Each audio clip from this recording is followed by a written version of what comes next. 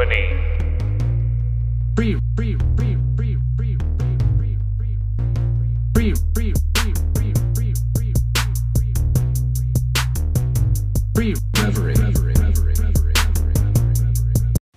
Hey guys, welcome to my podcast, Free Reverie, and this is your host, Juju V. If you guys like what you hear, make sure to follow me on my social media, Instagram, JBSU18, Snapchat, JBSU, and Twitter, @PerfectFlute. Hope you guys enjoy. Before we get started with the discussion, I just wanted to kind of let you all know that this discussion was actually held on another's podcast, but because I was involved with it, I'm also having it on my podcast. Linwood Storm had this topic called Black Education, and the only reason why I was even a part of it was because of my baby being a mixed child. So I hope you guys enjoy. If you guys have any questions, have any comments, or have your own opinions about the topic that we're about to discuss, please comment below, message me, and we might put it in the next podcast. So I hope you all enjoy. All right, here we are with another episode of Black Grindhouse. Today's topic is the importance of Black education, history, and creators that influence. Now, of course, you guys know I am Linwood Storm, a.k.a. Electronic Jack, with our guests Ari Hart and Dorian Black from the Everyone Gets a Turn podcast. Gold Will from Black Medium and Cosmic Source. And Juju B from Free Reverie. Yeah, that's a mouthful, huh? No, it's just this is... Of course you're used to having a mouthful. No, it's echoing in my headphones. Shut up. It's echoing in my headphones. Free Reverie. All right. So, what are you doing, Goldwill? Because I can hear all of that meat and that silverware. I was chomping on some meat. Let me just hit mute. Pause. Thank you. But I wanted to talk about Black education, the importance, and how it's usually omitted from the curriculum. Now, personally, I did do some years of public school. However, the majority of my education was spent in homeschooling, and my mother, who was a history major, focused a lot on Black history, specifically with reading different books. Didn't necessarily all have to be Black history, but a lot of it was, because that was, I would say that she was pro-Black, but I'm not to the degree of a lot of people today. However, that was definitely my start, and I didn't have that interference where I was ashamed of learning about my own culture or learning about people who came before me, and basically gave me the blueprint to certain careers that I wanted to venture out of, whether that be filmmaking or writing, or I guess, well, programming was a whole different story. What influenced my programming was my father. But I think it's important to have that influence in school, that Black influence in school when it comes to Black education. And when I say Black education, I don't necessarily mean the best education a Black person can get. I mean being able to surround himself or herself in an environment that encourages empowerment. And again, this is not trying to sound racist, but I mean, I think we're more motivated as a people when we see our own people succeed in certain areas. I know for me, I'm doing the screenplays, I'm doing the filmmaking, and what really encouraged me to become a guerrilla filmmaking, which means I spend as little as possible, low budget and all that, was Robert Rodriguez, because he sold me the formula with the, I think it was the 5-Minute Film School DVD or something like that. However, what really motivated me was Melvin Van Peebles, and I'm not sure if you guys seen the movie Sweetback's Badass Song, which he did a lot to make that movie. He also borrowed money from Bill Cosby, which a lot of people don't know. Bill Cosby invested in that movie. And if you know anything about that movie, let me just give you the slogan. His slogan for the movie was rated X by an all-white jury. All right. Back then it was huge because you had a movie where the black guy, he was defying the police officers. He was seen as a sex symbol, and he got away at the end. A lot of people were like, okay, normally the black guy gets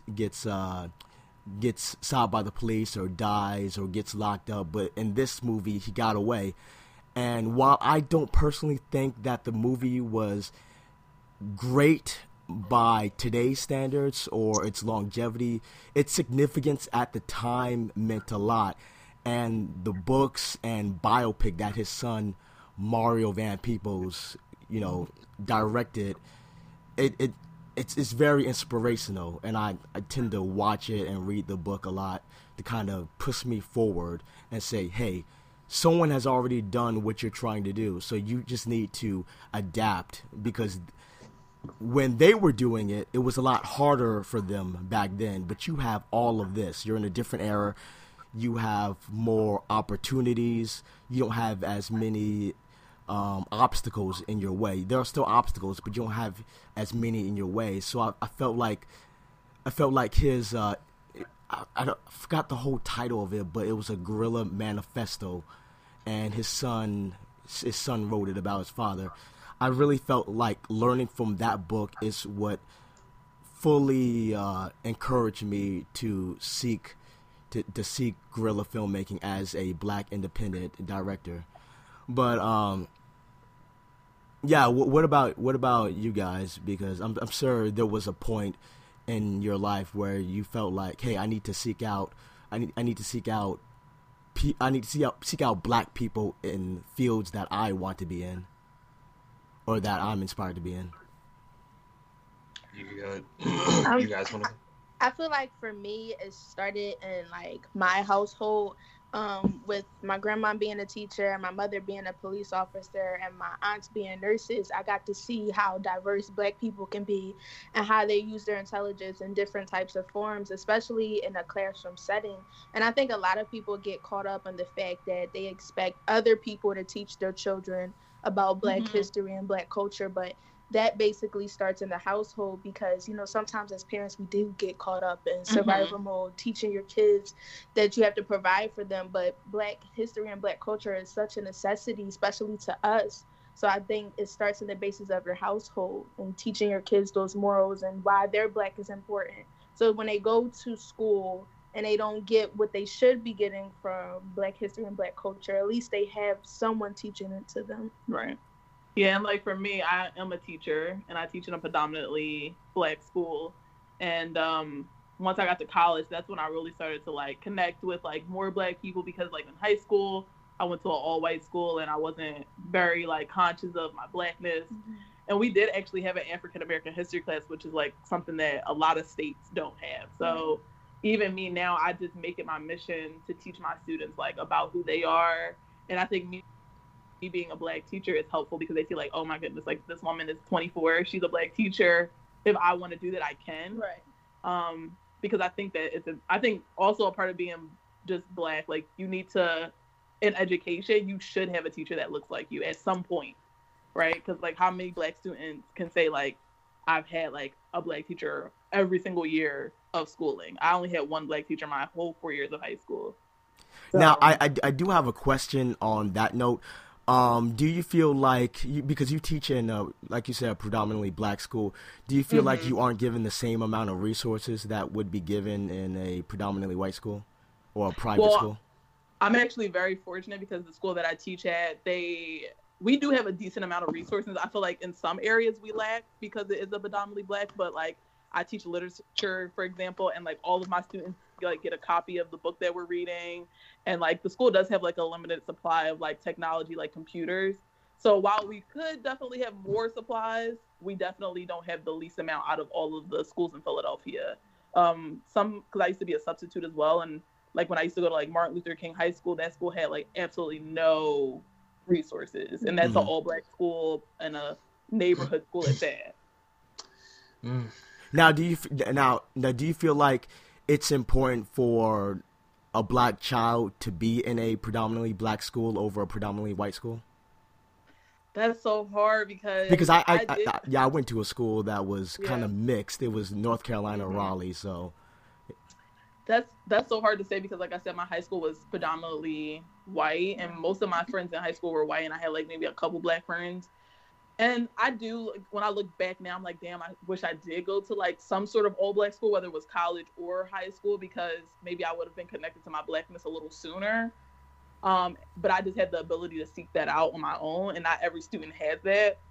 So I think it just depends on the child itself. Like some students will be fine if they went to an all white institution, both in high school and college, and they might be able to find themselves later on. But not everybody has that capacity to say like, okay, yeah, I'm in these white spaces, but let me like seek out my blackness. And I think that's where it can get tricky. I think that's where it starts at home. Yeah. Right. Back to what Dorian was saying about it starting at home. So that's so hard to say. Because it is good to have diversity, right? But then it is good to be around people that look like you, especially as a black person. But at the same time, you also need that positive influence because black people aren't always positive towards one another. Some people have different experience than the next man or woman, especially with colorism, which Goldwell, I believe, has experience in. Oh my God! Speak on it. Yo, that's true. I mean, like colorism for me, so for me, for some reason, I guess a lot of people had latched on to the fact that I'm dark skinned, and boy, this carried itself all the way from middle school to high school. I'm constantly being reminded, you're dark, you're black, midnight, blah blah blah. It's like. And that was from other black students, correct? Oh hell yeah, mostly black. Like it was literally mostly black people. They're using it. They use me to get a quick laugh out of their friends. You know, ha ha he he. And then at one point I was just like, wait, what is wrong with my skin? Like, wait, what? Did you face more racism, colorism from black people more so than white people? I mean, it was a lot more from black people. It was a lot more because I mean I didn't really associate with white people that much. I did know a couple of people who were white and also pointed out, you know, that I'm dark skinned and whatnot. And really, it just like it came from them. It was just like them being, you know, whatever the fuck. I don't care about them because I'm not. I don't really associate that much with white circles. I'm not saying that I seek, you know, black friends. It's just a lot of my friends are black. It's just who I hang around with. But dealing with that, you know, you start looking at yourself different. And, you know, at first it was more of a negative reaction because, you know, getting teased for being black, it's like, well, what the hell? But later on, it's just like, so, you know, I kept asking. I'm asking the question like to myself, what is wrong with my skin? There's nothing wrong with it. I don't understand. So like when people bring it up, it's like, okay. I mean, thanks for pointing out that my skin is dark, you know. And also for me is wild because, and I'm gonna sound kind of bitter. What's wild is like, as the times changed, like early 2000s up to, you know, now in the late 2010s, like people see darker skin now as, you know, attractive and beautiful. Now people say stop acting light skinned and all that. Yeah, they're like, oh man, look how this sweet ebony chocolate and all this. But I don't know how that would be because in a lot of 90s media, it was mostly dark skinned African Americans. Now you see more lighter skinned African Americans on TV. What the fuck? Hold on for just a moment. Let me just put myself on mute. Tell your booty call to wait. I think when it comes to stuff like that, especially with influencers, it's just finding your black, because now that I get older, I realize that black people not only in shades, but personalities become in different types. So when you do see maybe an older person that's into Wu-Tang and that's something that you like, whether your people your age is more so into the new stuff, you can relate to somebody like that. That's somebody you can look up to. That's an influencer you may want to communicate and learn more about. I think as black people, we have to understand that we are different, whether it's complexion or personalities, because we are on this major spectrum, and we can be weird, we can be funny, we can be ratchet if we want. And I think it's just finding a mentor or someone who reaches out or connects to you a little bit more. And I think that's kind of cool how a lot of young people are taken to education, and you see a lot more younger African American teachers, especially in HBCUs. You see how diverse we can be on campus. So I think that all flows into being an influencer, as well as how different black people are. Yeah. And I think also when it comes to like the conversation of like colorism, like I think that's just something that every black person is going to experience at some point. Like even me going to all those white schools, I definitely did look at my dark skin as a problem, and it took me getting to college for me to like love being dark skinned, and now I would never change my complexion. And now you see a lot of people trying to be darker or trying to be black, quote unquote. So I just think that, but that comes with growth, right? Like, oh, you mean with the daisikis and the African pendants and all that? Yeah, because that used to be corny at one point, but now everybody's hopping on that bandwagon, especially because of the Black Panther movie. Exactly. And just being black in general is a struggle for people. Like, unless, like, we're going back to, like, how it starts at home. Like, unless you have parents who, like, really tell you constantly how beautiful your black is and, like, who you are, you will struggle as a black person, no matter your complexion, to find yourself, I feel. And it's even harder, I feel like, maybe even for, like, darker skinned people, because it's, like, at least if you're light skinned, like, quote unquote, right, you're a little bit more attractive or whatever, but if you're dark skinned, you just have like that much more to like fight through. Yeah. So you feel like there's a privilege when it comes to being lighter skinned? I think that's always been a thing, since the beginning of time. Light-skinned people most likely have better opportunities in school as well as in a workforce. So there's definitely a such thing as light-skinned privilege. And I think for light-skinned people, they need to take accountability and understand that they do have a privilege and shine a light on it. I mean, how so? Like, what can they do to address it? Like, just speaking up for the masses, because there is a lot of light skin versus dark skin going on. Instead of entertaining it, they need to they need to speak on it. Like, listen, we're all black. This light skin dark skin thing shouldn't be a problem. It really shouldn't. Right, rather than just being a bystander to it. I mean, I do feel like it's one of those dividers, similar to classism in a way, because you do have upper class black people look down on lower class black people, won't give them the time of the day, and you have the opposite as well, because I guess quote unquote acting bougie could be perceived as not being black. Remember that episode of Fresh Prince of Bel-Air where Carlton was like, being black is not what I'm trying to be, it's who I am. So you have that instance as well. I remember I'm speaking with my brothers, and I'm speaking on certain issues, and one of them's like, why do you care so much? You grew up quote unquote white, because I grew up upper middle class. And I'm like, why am I supposed to just allow my class to get in the way of me speaking for these people? And to a degree, I feel like some people won't even listen when they realize my own upbringing. I was fortunate enough to be in a situation where my father could provide, and we live comfortably most of the time. And I had opportunities to be exposed to a lot of literature, and that's what inspired me to write, to read a lot more, because I love reading, I love writing.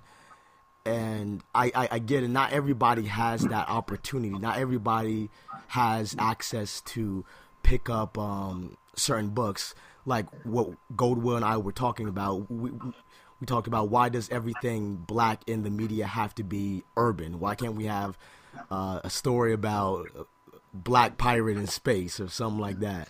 Yeah, Black Space Cowboy. I mean, I am writing that, so yeah.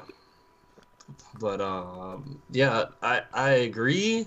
I've actually gotten those comments myself where people say, you know, I act white, talk white, all that. I mean, people tell me all the time that they can't tell it's me over the phone, even though I sound the exact same in person. You know, you get those comments and you just think, like, what do you think parents are supposed to do? Like, that's what I honestly want to ask a lot of people when they say, it's like, oh, you grew up, you know, with all this privilege and all this, like you had your parents give you this, that, and the third. It's like, yeah, but that's what you would. That's what you should want. Yeah, you should desire generational wealth, because my kids are going to live even more fortunate than I grew up, and I want that to pass on. I don't want us to be stuck in the same situation. And I think that, you know, that should be something that we tell more of our people, because the black experience is much, much more further removed from the hood than most people would realize. I mean, you know, like I said, Electronic Jack and I, we grew up, you know, middle class. My mother was in the Navy. My father's a mechanic. And, you know, I grew up listening to nothing but hip hop music. I mean, I remember the days that I was small, coming out of my dad's Trooper with my ears ringing because he would play it so loud. Oh, see, for me it was R&B. They played a lot of R&B. And man, I had R&B too. They did the old school with the Usher, cassette tapes, R. Kelly before it was bad. it's still, people still listen to R. Kelly. Who we fooling? I don't, at least. You know, I took him off my playlist a long time ago. I wasn't a huge fan of his outside of the what was the Isley Brothers? Oh, Contagious? Yeah. Man, I still miss Bad Man. I love that song. He wrote it for the Shaft remake. I'm a bad man. I don't think it was a Shaft remake. I think it was it's a continuation. It's actually continuation. Yeah. Because Samuel L. Jackson plays the I think grandson or something like that. It's crazy. But yeah, like I said, like a lot of you know, the experiences I was allowed to have growing up was because I wasn't pigeonholed into what a lot of people believe is the black experience. You know, I grew up, my parents read to me, I was read to at school, so and I don't know what it is. Like, I think I get it from my dad, but he created beats when I was younger, and he and my cousin both rapped. And I guess I get that creative energy from him, because afterward, you know, as soon as I learned how to write, I started trying to write books immediately. Like, I would write little short stories, and I've been writing ever since. Like, music, as soon as I could get my hands on a program, I started making music. As soon as I could get my hands on a game design program, I've been making games, and I've been making games for 16 years now. Like, and the thing is, like, you would never know that this is what black people do, because a lot of people they're not educated on the fact that there's an experience that's beyond what they see on television. That, and I think black parents need to do a better job of motivating their children into careers that they want to get into, or rather passions, and encourage them to monetize those passions afterwards. Because that's how it was with my family and my parents. I remember, again, I wanted to write stories. My father would purchase me a whole bunch of notebooks. You know, he even let me borrow his laptop. It was a very old laptop. But yeah, he encouraged me to of course, he didn't want me to rush into certain things because I was still young. but he encouraged me to be creative, to follow my dream. And I remember this one incident, and I had cornrows. I was a kid outside of the Kingdom Hall. And if you guys don't know what the Kingdom Hall is, it's where all of the Jehovah's Witnesses come together and plot their evil schemes. So this guy's talking to my father and I, and the guy, I guess he assumed by me having cornrows that I wanted to be a football player. I have no idea where that came from. But my father was like, no, my son is going to be a programmer. Because back then I was into programming video games. So like, he was like, no, my son's going to be a programmer. So, he really pushed me into whatever that I wanted to do. And for that, I'm very thankful of him. But yeah, to you two, do you feel like a parent should push their children into their passions?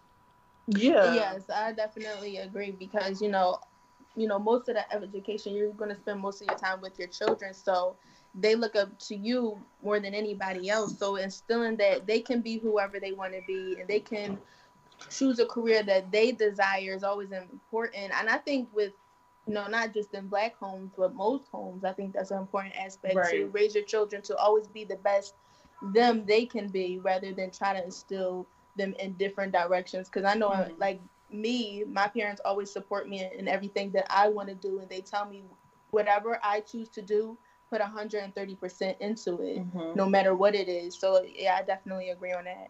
Yeah, and I think that Black parents also should let their kids know the different routes in which, they can take. It's not always college or sports, like, you know what I mean? Or even trade schools. You have to let kids know everything that is open to them. And like, I think that's why it is important for like there to be teachers who care, because yeah, like, of course you spend a lot of time with your child, but they spend a lot of time with their teachers, right? I see my kids like for 6 hours a day, Monday through Friday. And if their parents aren't doing a lot of the encouraging, that's my job. I have multiple students who don't feel like they even really want to make it out of high school. And that's my job to let them know, like, these are your options.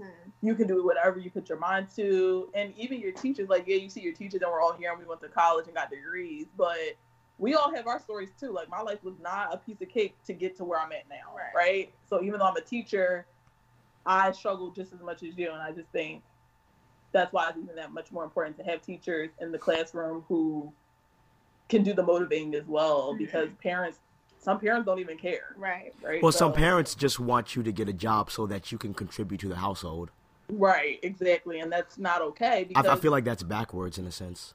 No, I agree. And I think a lot of Black parents have a lot of toxic traits about them, and they don't realize that they make their kids grow up a lot faster than they should be. Like, Black kids don't really have the opportunity to be kids for as long as like kids from other backgrounds. And white people see that as well. A lot of times they judge Black students and Black children and think they're so much older than what they are, because of how they perceive themselves, because on how they're raised.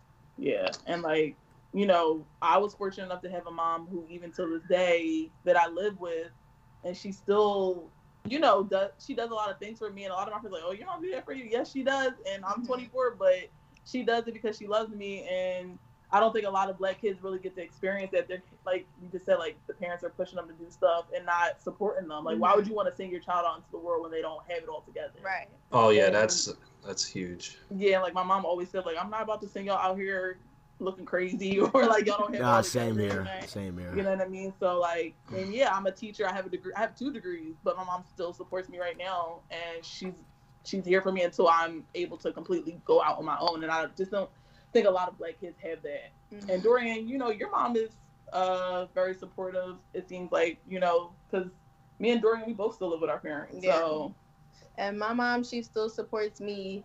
Not even financially, but emotionally too. Like, she's constantly telling me, like, especially with us doing podcasting, she supports me a lot. She gives me ideas. She stimulates me creatively, and she just encouraged me to be the best me I can be. And I feel like, even in the classroom setting with you, you kind of have to bring that little emotional part into the mom. Yeah, Kinda, because yeah. I have a friend who's also a teacher, and he deals with mostly behavioral issue children, and he has to bring that love and affection to them because 9 times out of 10 they're not getting it from home, Exactly. and they're maybe experiencing some type of abuse, or they're out there defending themselves because they don't have anyone supporting them. So, you know, when they come to a classroom setting and they get that kind of comfort and love support from someone who's an older person or a mentor, it puts them back on that track to maybe there's a possibility I can be something much more than what I am. Exactly.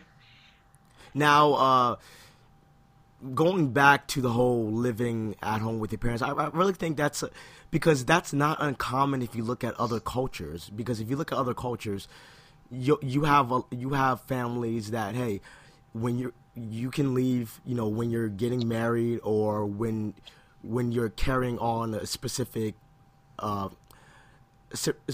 faction of the company, and that's usually a company that belongs to the family. And I feel like that's more efficient than repeating the same cycle of sending somebody off who's not financially stable. Now, for me, I was always supported. I wasn't necessarily pushed out of, because leaving was something that I wanted to do for a handful of reasons, but mostly because I wanted to kind of get a feel for it and kind of make my own way. I never had my parents say, "Hey, you have to leave at this age. You have to leave at this age." After I left, my parents were always like, "Hey, if you need to come back, come back. We got a room for you," you know. So I never got that whole, "Hey, you're gonna have to," and I was talking about this with my father. My father was like, because we were talking about some kids actually pay rent after a certain age with their parents. Right. Present. I had to do that. Yeah, I remember. I don't get it. My parents when weren't like in that. In college, the rule was I was sophomore year, and my mom said, "Well, hey, if you're going to be staying out past this time, I don't need to be worrying about a deadbolt anymore because you'll have a key. If you're going to stay like that, then $200 a month." See, my what a couch. My parents, what you had to pay more? No, I only paid $100. Okay, see, my parents were like, you live here for free, invest that money. That was the most important thing that they conveyed to me. I worked for my parents too, so what I worked for was part of the rent, and then I still got my paycheck, so then I was able to still go do whatever I wanted to do. So working for them kind of canceled out the rent. Yeah, pretty much. Well, because I was a commuter. I mean, that's pretty like fair. Several thousands of dollars for a tiny ass room. So I commuted and see, for me, my parents were about, because time is very important. So for me, they wanted me to kind of pave my own way instead of focusing on this, that, and the third, and not being able to focus on one without thinking about the other two. You know. Yeah, my parents were so. As Electronic Jack knows, my parents were kind of tough. And that's an understatement. Mine were tough too. Yeah, you guys got abused. We didn't. I had it good. I had it good. We were paying rent. I'm talking about like corporal punishment and all that. Like, I got it good. Yeah, you know, I generally don't think like for that one in particular, because that is like a huge thing in the black community. It's you get bad grades. You get an ass whooping. I don't understand these memes, like these corporal punishment in the black community memes. I don't understand them. I've never been hit with a belt. You know, I got spanked by hand before, but that was the most of it. You know, I not grounded, but a restriction. I couldn't play video games. Just that maybe for you never got a whooping. No, I got a whooping. No, I've never got a whooping. You already know. My mom beat me with not beat me, but with a cutting board. Ay, Christ. Yeah, that was her favorite thing, with the rigid edges, and that's honestly shocking to hear, because I feel like whipping kids is like something that you mostly hear like in like the black or even. Oh no, it happens in white communities I'm too. white. But Yeah. Oh yeah. So it Yeah. happened I've heard in about family. my I actually what you call it? I was walking home one day and like one of the vice principals pulled up and gave me a ride home, and I told him about me getting beat, and he's like, "Yeah, back in the day, my mother used to beat me with her shoes." She used to I beat mean, me it with them." was I worse. like, "Holy shit!" Look, parents think that, well, we had it worse, so stop crying. Yeah, but Nah, whatever they man, do I is can't. reflective of how they were punished and stuff. My mom had a pick I mean, out they her own think by switch. doing. That's Yeah, she had it. If it wasn't big enough, it Jackie was disciplined like she was in the black family. I, The cut a That's why I switch was thing. shocked to hear That's that. black. That's black right I there. Go It outside is. and cut a switch. That's pretty well, I mean, my parents, whatever they did, reflected upon what they were done as kids. Like whatever beating that they got from their parents kind of reflected on how they tried raising us. There was a point in my life where I presented the issue like, I'm too afraid to talk to you guys. You guys want me to talk to you, but I'm too afraid to, because every time I try to, there's arguments, and then you whip me or whatever. So then they stopped. They got these Just like books. that? Yeah, like they went I out, like they were determined to fix it, because when I said that this is pretty much abuse, they were like, "What did we do to you?" You know, and then when I presented it as this is how it's making us feel, they were like, "Geez, that's what our parents did." I feel bad, guys. Wow, I don't know what's that like. Jesus Christ. I know. Well- What's that like? What's it like to be able to talk to your parents? Because I but wasn't I- able to talk to my parents until I was 18. That's when they Oh started no! listening. See, it got the point that it stopped was my dad is my stepdad, but he adopted me, and my mom was at work, and I just ticked him off doing laundry because I wasn't folding towels right, and I kept telling him, "No, I'm doing it right." He grabbed me back of the head, told me, "I'm your dad. You need to be listening to me." And I was like, "No." So I escaped, and he chased me around the table, and he knocked me to the floor, took a chair, slammed it right beside me, and it broke. And I Oh, that told my sounds mom, little- yeah. That's a told my little Yeah, homicide. well, fair. it was the anger and stuff. When my mom gets mad, she blackouts. She told me she sees red. So whenever she starts feeling herself feel that way, because when I presented that issue, she was like, when I do get mad, I feel this like urge that happened to me as a kid. Oh God. You know, when she wanted her dad to stop doing whatever he was doing to her, beating her and stuff like that. So that's when they kind of stopped. They got these books, and it did help. It stopped for a little while, at least. But the rest of it was more towards like grounding. So like taking away our electronics. Like they felt like that was a lot. So yeah, better. restrictions. Yeah, that's So they started taking away our electronics and sending us to our room. We got grounded for summers at a time. All that stuff. Oh, but I mean- if you guys, they did a study actually. It was the school that instead of detention, they started to do meditation, and apparently class participation rose due to that. Yeah, like that would that. like annoy me. I But like meditation. meditation. It's Yeah, I amazing. love meditation. I'd rather be It's forced to write amazing. it. I'd rather be forced to write.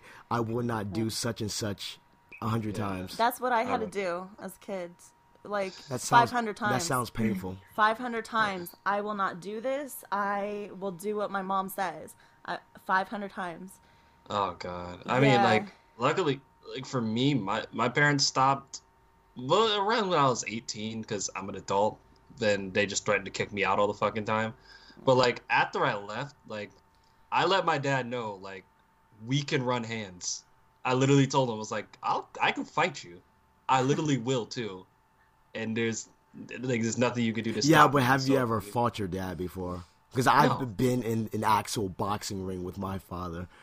I mean- I can't But imagine that's us boxing actually ring. duking That's it out to the boxing death. ring. That's not Like- a confrontation. I mean, I look, mean, my, like, my come my on. father is a 6'5" ex-Marine. I'm not fighting him. I'm gonna shoot him. That's I'm totally gonna- different. I'm gonna cheat if I have to kill my totally My dad's father. different. 6'2", 200 pounds. You know, he's a strong guy, and he grew up in 1970s Brooklyn.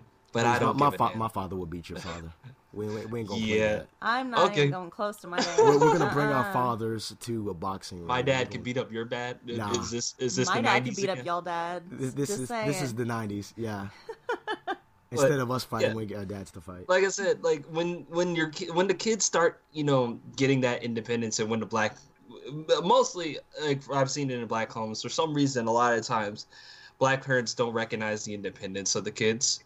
Mhm. It's really awkward because it's like they don't realize that this kid is growing up, and they want to keep the subjugation that they had when they were kids, and you don't realize like kids talking back or trying to defend themselves isn't disrespect. But that's It's not not- just the yeah, black it's not- community, though. That's every culture. Yeah, it's definitely not disrespect. It's again, you should be able to calmly explain to your children why you want certain things to be done, and that's one of the disconnects I had with my father, because I could explain to a T why this won't work and why what I'm putting out there is the right thing to do, but it didn't fly until, of course, I was proven right.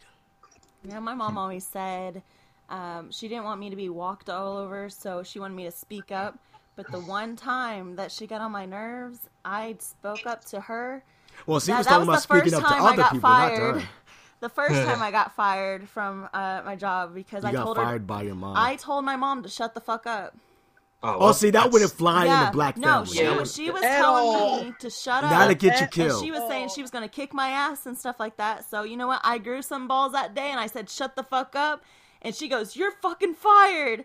And then I was like, see ya. That's a white. Look, I've heard you, your sister, and your mom argue. Yeah. You guys are a white family. You just throw it around, bitch. Oh, no, my sister and my fuck, mom have this- really gotten into each other's faces. That and would fought. never That would That's not never gonna- happen. that would never At fly in a all. black family. No. No, Yeah, see, no. the thing is if you're going to say something, You wouldn't say even it be to able my to get to face. say the first two letters You of would that say swear word. fuck and then you're No, I don't care who you're you are. No, You're not you, gonna you would talk say disrespect you would me. say the first two letters, get smacked, and reincarnated. Yeah.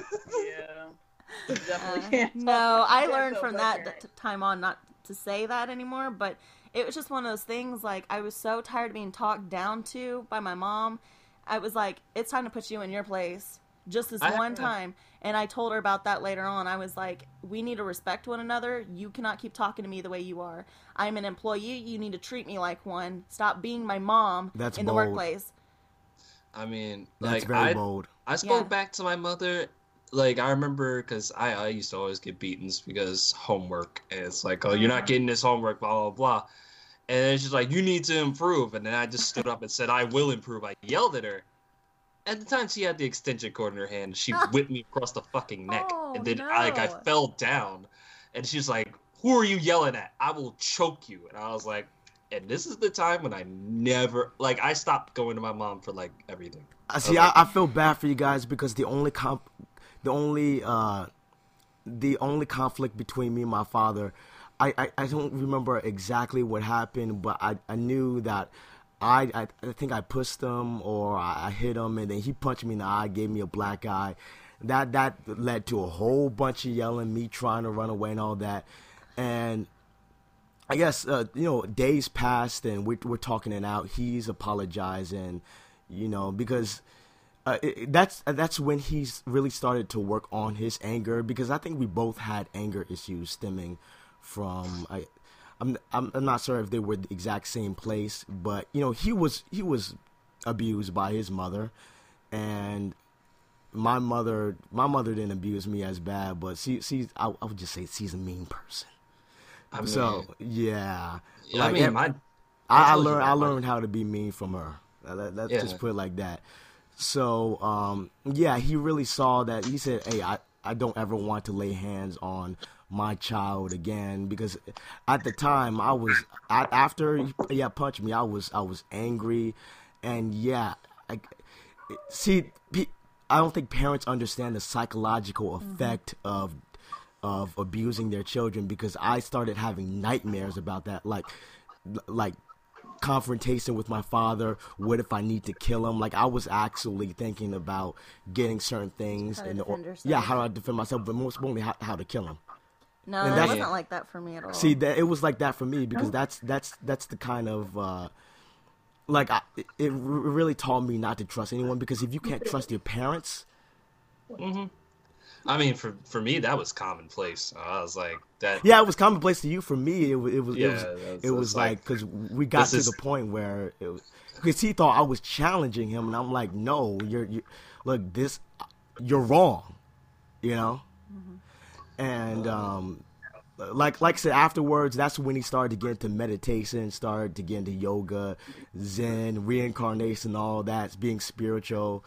And he's kept that up for years. So, you know, like I said, both of us have really grown. We are entirely different than how we were a decade ago. So, and that's what I'm trying to do is when I get mad, I tend to have certain tendencies that my mom had. And so when I started realizing that, I knew I had to change, especially now that I have a little boy. I can't get as mad as my mom did, and I'm not going to be punishing him the way that my mom did.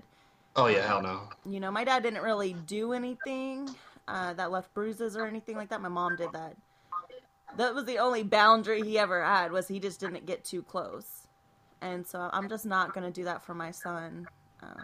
He's a little over a year now, but he is mixed. So that's the whole reason why I'm on this podcast, is kind of present that. And when you guys mention light skin privilege, it's getting me kind of worried. So, because how am I supposed to educate him being white?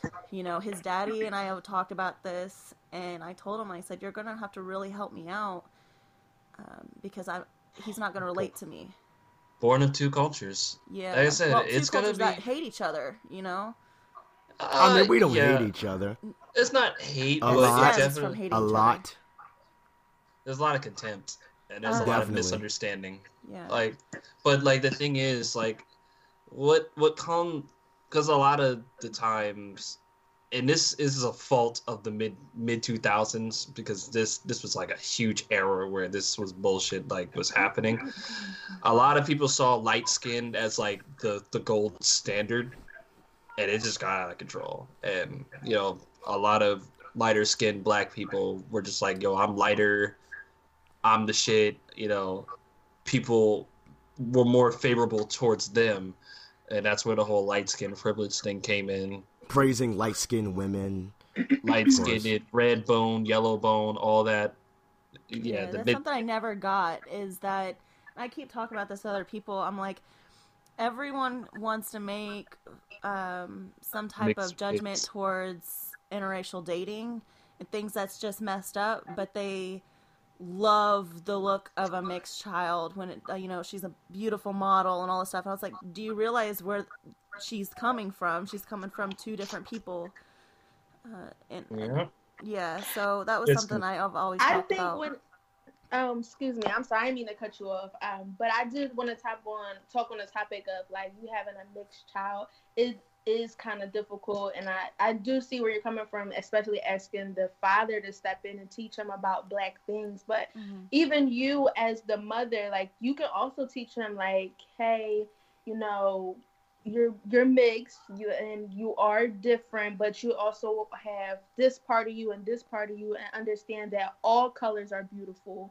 And even at a young age, when you instill those morals and those ideas into them, as they get older, they're able to see for themselves, okay, here I come from two different races, but all colors are different. Nobody is less than and nobody is more than. So you, even as his mom, who being white, you can also instill those ideas into him as well.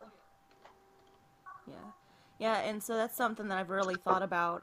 The daycare that I actually chose for him, I'm very thankful for, because they absolutely love my son, and it's predominantly black. And I told the owner, I've had one-on-one conversations with her talking about how I feel about raising a child that's mixed, and she said that she's always there for me if I need to have any questions, because I was like, because his dad, we're not together.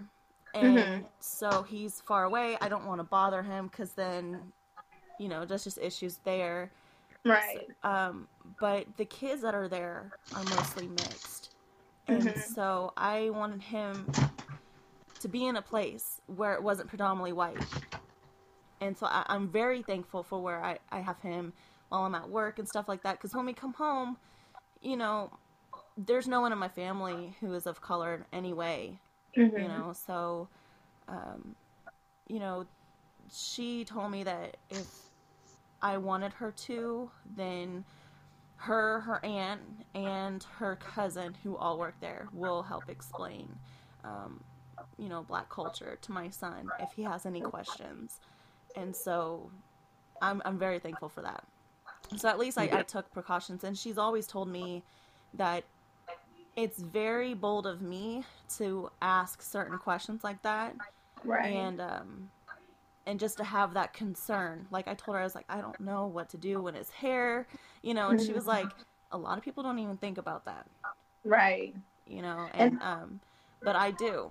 So because I was prepared when I was about to have him. I looked up all kinds of stuff. Like he has eczema now, so I'm doing home remedies of like oatmeal balms and all this other stuff, and it's working. It just took a while to figure it out, but yeah, I think that just speaks to you as a mother and as a person, because there are a lot of white women who date Black men just to have mixed babies, but they still don't like the Black culture, and they don't take interest in trying to be educated. Yeah. And that's the to them it's a fetish, really. Yes, a fetish, and I think that's the issue that some people have with interracial dating. It's like, okay, you want to have beautiful mixed children with someone, but do you know the complications that will put upon that child if you are not actually interested in that culture and educating that child, right? Because they're still this is a human being, right? Yeah. And they're gonna face certain things that as a white person you do not know. Right. And I think that took a lot for you to actually take those things into consideration, especially raising a mixed child. And come to say, there's a lot of things he's going to come across, whether he's fair skinned. He may experience some colorism too, because sometimes we attack each other when it comes, you're light, you think you're light skinned, you think you're prettier. There may be times where he experienced colorism, and you have to teach him how to handle it when it comes to him, as well as just loving all colors, whether it be white or Black. So it's a lot to go into Black culture, and for you to take that step, that says a lot about you as a person. Yeah, and like I have a few students who are mixed, and the Black kids are kind of mean to them. Like they're like, oh, you're just white or something, or you're white ass, and they'll say that. And the students don't look white; they're mixed, but they still look like they're a person of color. But the kids, they find something to harp on, like they find something to jump on the kids about. So like, that's something to take in consideration. Like, okay, you're Black, but now you have Black people possibly not liking you because of the fact that you're half white.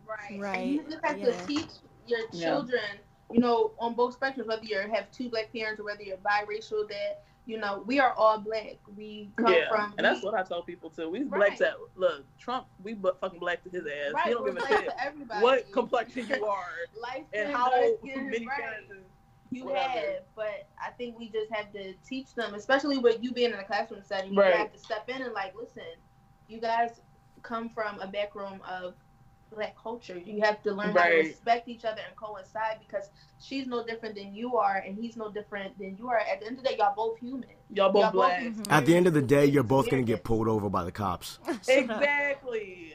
And that's what people don't get. Yeah, it's well, really... with his daddy, he was actually the first Black I've ever been with. And it wasn't to have a goal of having a mixed kid.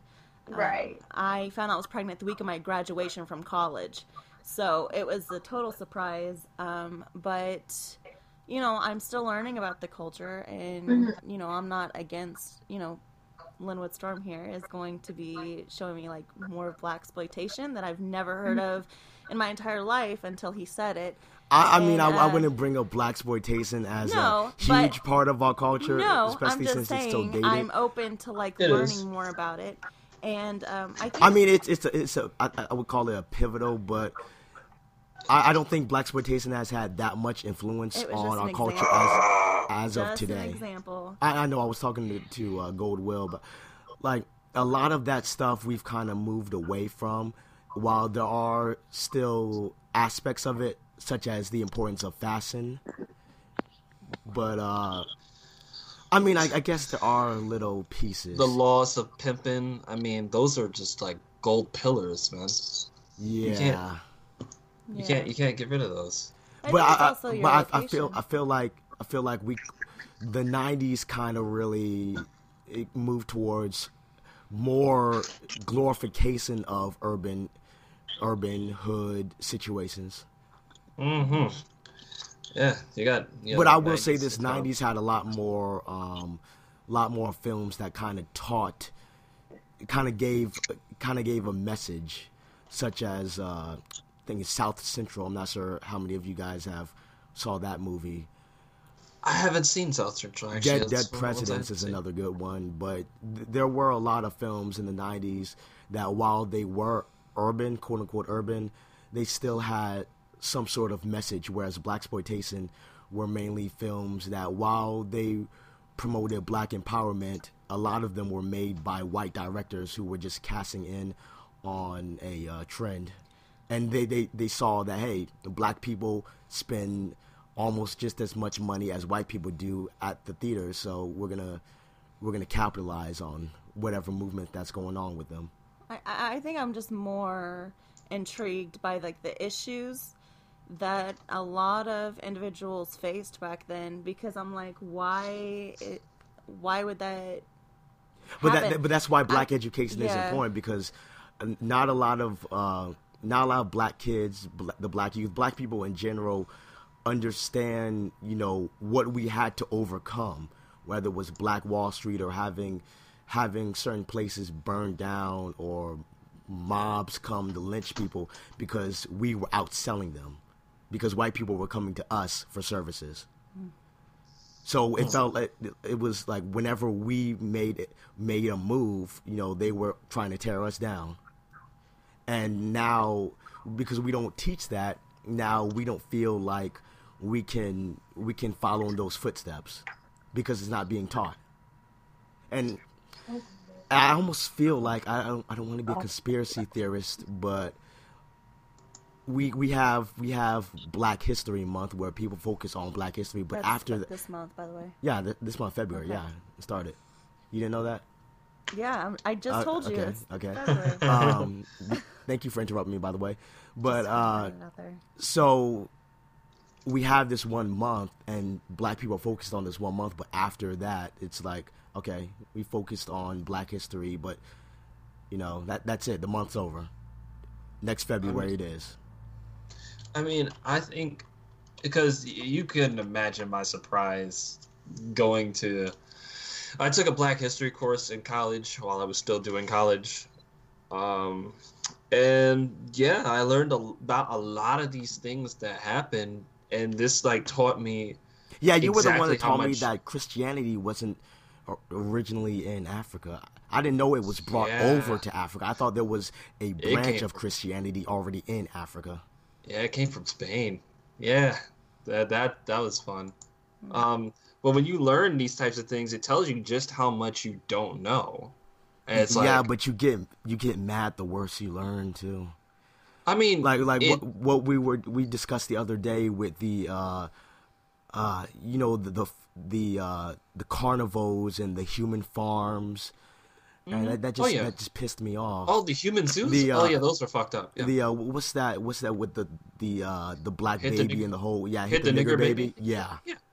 And you have a cartoon like Popeye actually put that in an episode as a joke. Well, Popeye and Olive and all of those other characters playing that. Go on. I mean, it's hard to look at it, but it's also something you have to realize that America is the same country. It's just, a lot of progress has been happening, but it's not like that was the Confederate States. That was America at one point. You have to, learn the history. So it's painful as it is. And believe me, we actually, like, during that class, I actually saw one of the, my fellow classmates actually, like, sort of have a breakdown, at the end of it, where we talked about, like, so what did everybody know? Like, what did everybody learn? How'd you like this class? And she was, like, overwhelmed by everything she had learned. And that's why I feel like the education aspect is important for our community, because I had gone through all of public school, 12 years, and at best we had gone over and over again. Every history class I had gone through was literally like different shades of the exact same thing with, like, slight variations. And the black section, the African American section, exact same bullet points. George Washington Carver, Harriet Tubman, Martin Luther King, Malcolm X. I'm also looking up, because there were people that I didn't learn in school, like Robert Smalls, who, again, he stole a Confederate ship and rescued more slaves, and again, he had a very happy ending. Well, he died, but relatively happy. And then you had Henry Box Brown, who mailed himself to freedom. Like, you have all of these individuals, because they try to paint a picture that we all stayed in servitude and there weren't a lot of revolutions, but there were. There definitely were. Like, they definitely didn't just, like, stay complacent. And even the history.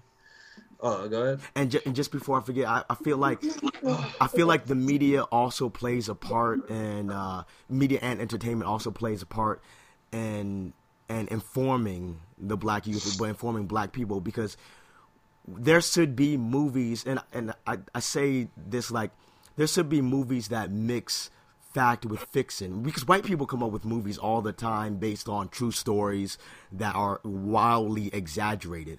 We don't have movies like that. Like, we can have movies that tell a crazy story but mix truth with that story. So you have black people watching this movie. They're watching it for the movie, but they're like, did that really go on during that time period? And then they look it up and they're like, wow, that actually happened. It's the same thing with Law and Order SVU. They'll have these conversations, and somebody will bring up this event or this crime that actually happened in real life, even though the episode is fictional or based on a true story, but not entirely true.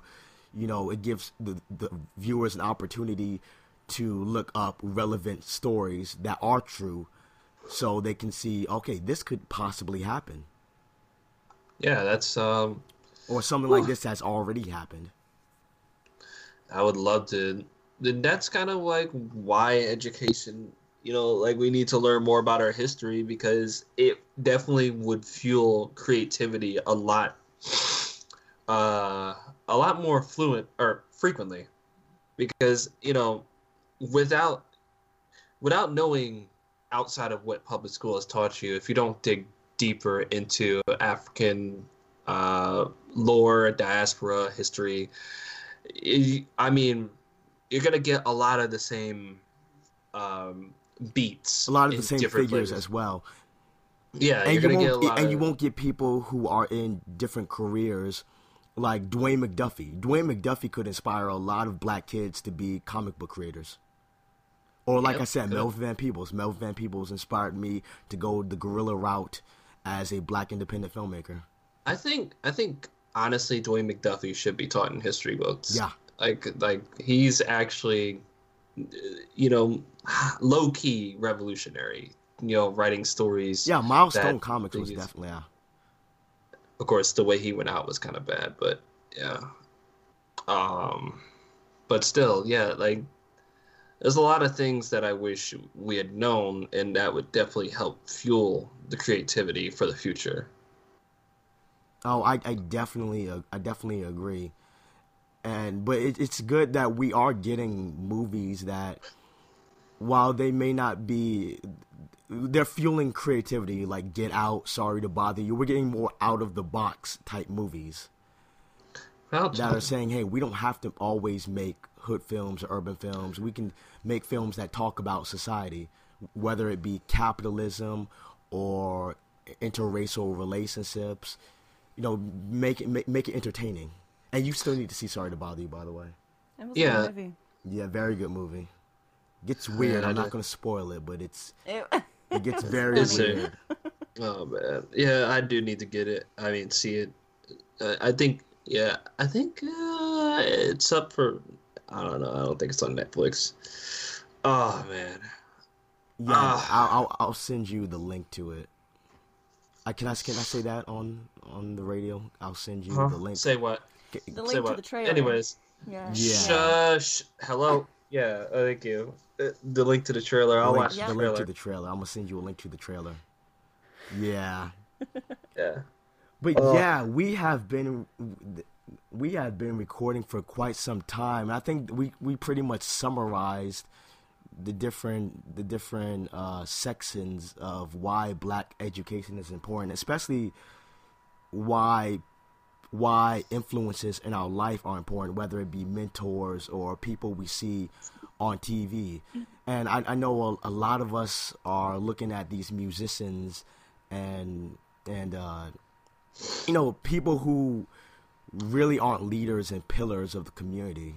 So I feel like we need to have more people. We can't dictate what people do in their personal life that comes to, you know, comes to public, but we do need more of different types of people, so we don't have that small section where black people are looking at and saying, okay, these are the most important black people in our community that we have to look up to, like That Bill is true. Cosby. I don't know who looks up to R. Kelly.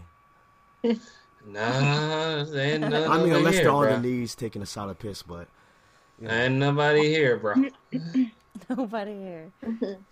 But yeah, is there any other comments that anyone would like to add or questions?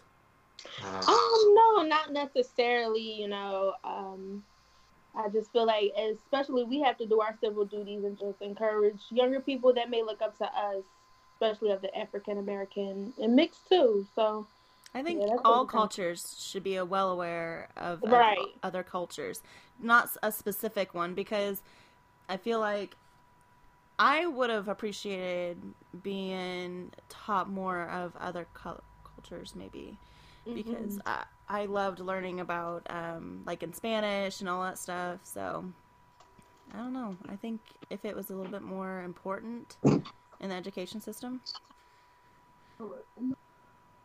Yes, definitely. for sure, it might prevent a lot of the hate that you see around now. Yeah, but you still have white parents teaching their kids. Yeah, but if we learned the history and all that stuff, we make that decision whether to be like our parents or better. Yeah, but then you have certain instances where Goldwell and I were talking about what creates white guilt. Oh yeah. Oh man. Shit. I forgot that one though, because my brain is kind of like fried right now. Sorry. Are you tired? Very. Work like drained me. Damn. I did. All right, I'm actually. we'll wrap I'm this. into it. We'll wrap this up. All right, we're gonna wrap this up because it's been well over an hour, and I think we've covered just about all the topics Or you in this, have. in this current episode. What do you mean I have? You've been the one talking. Which Half the is strange because I normally don't talk this much. That's a little bull. I'm passionate about this kind of stuff. We It is can passion. tell. Yeah, Yeah, Yeah. definitely. that doesn't make you uncomfortable. No, That doesn't make you uncomfortable. You No. sir? You sir? I'm pretty Being sure. like the only white person on this podcast. Why would that matter? I don't know. Why would it? You're just trying to make it uncomfortable. He always makes things uncomfortable. But, Oh, no, but yeah. Goldwell's getting tired. I'm hungry. So we'll course wrap he is. this up. he's gonna eat some sausage. Yeah, I'm gonna eat a jujube sausage. Shut up. Yeah, Oh no. it's not that big, but yeah. Oh my good lord. So yeah, I'm Linwood Storm, aka Electronic Jack of Black Grindhouse, and we have Ginger B from Free Reverie. We have Dorian Black and Ari Hart with the Everyone Gets a Turn podcast. And Goldwell of Cosmic Source and Black Medium. You guys make sure to check those podcasts out. Links at the I'm gonna put the links of everybody's social media at the description. I'm gonna give you guys the audio so you guys can upload it to your respective podcast. And I will see you, the audience, later. Peace. Peace out. Peace.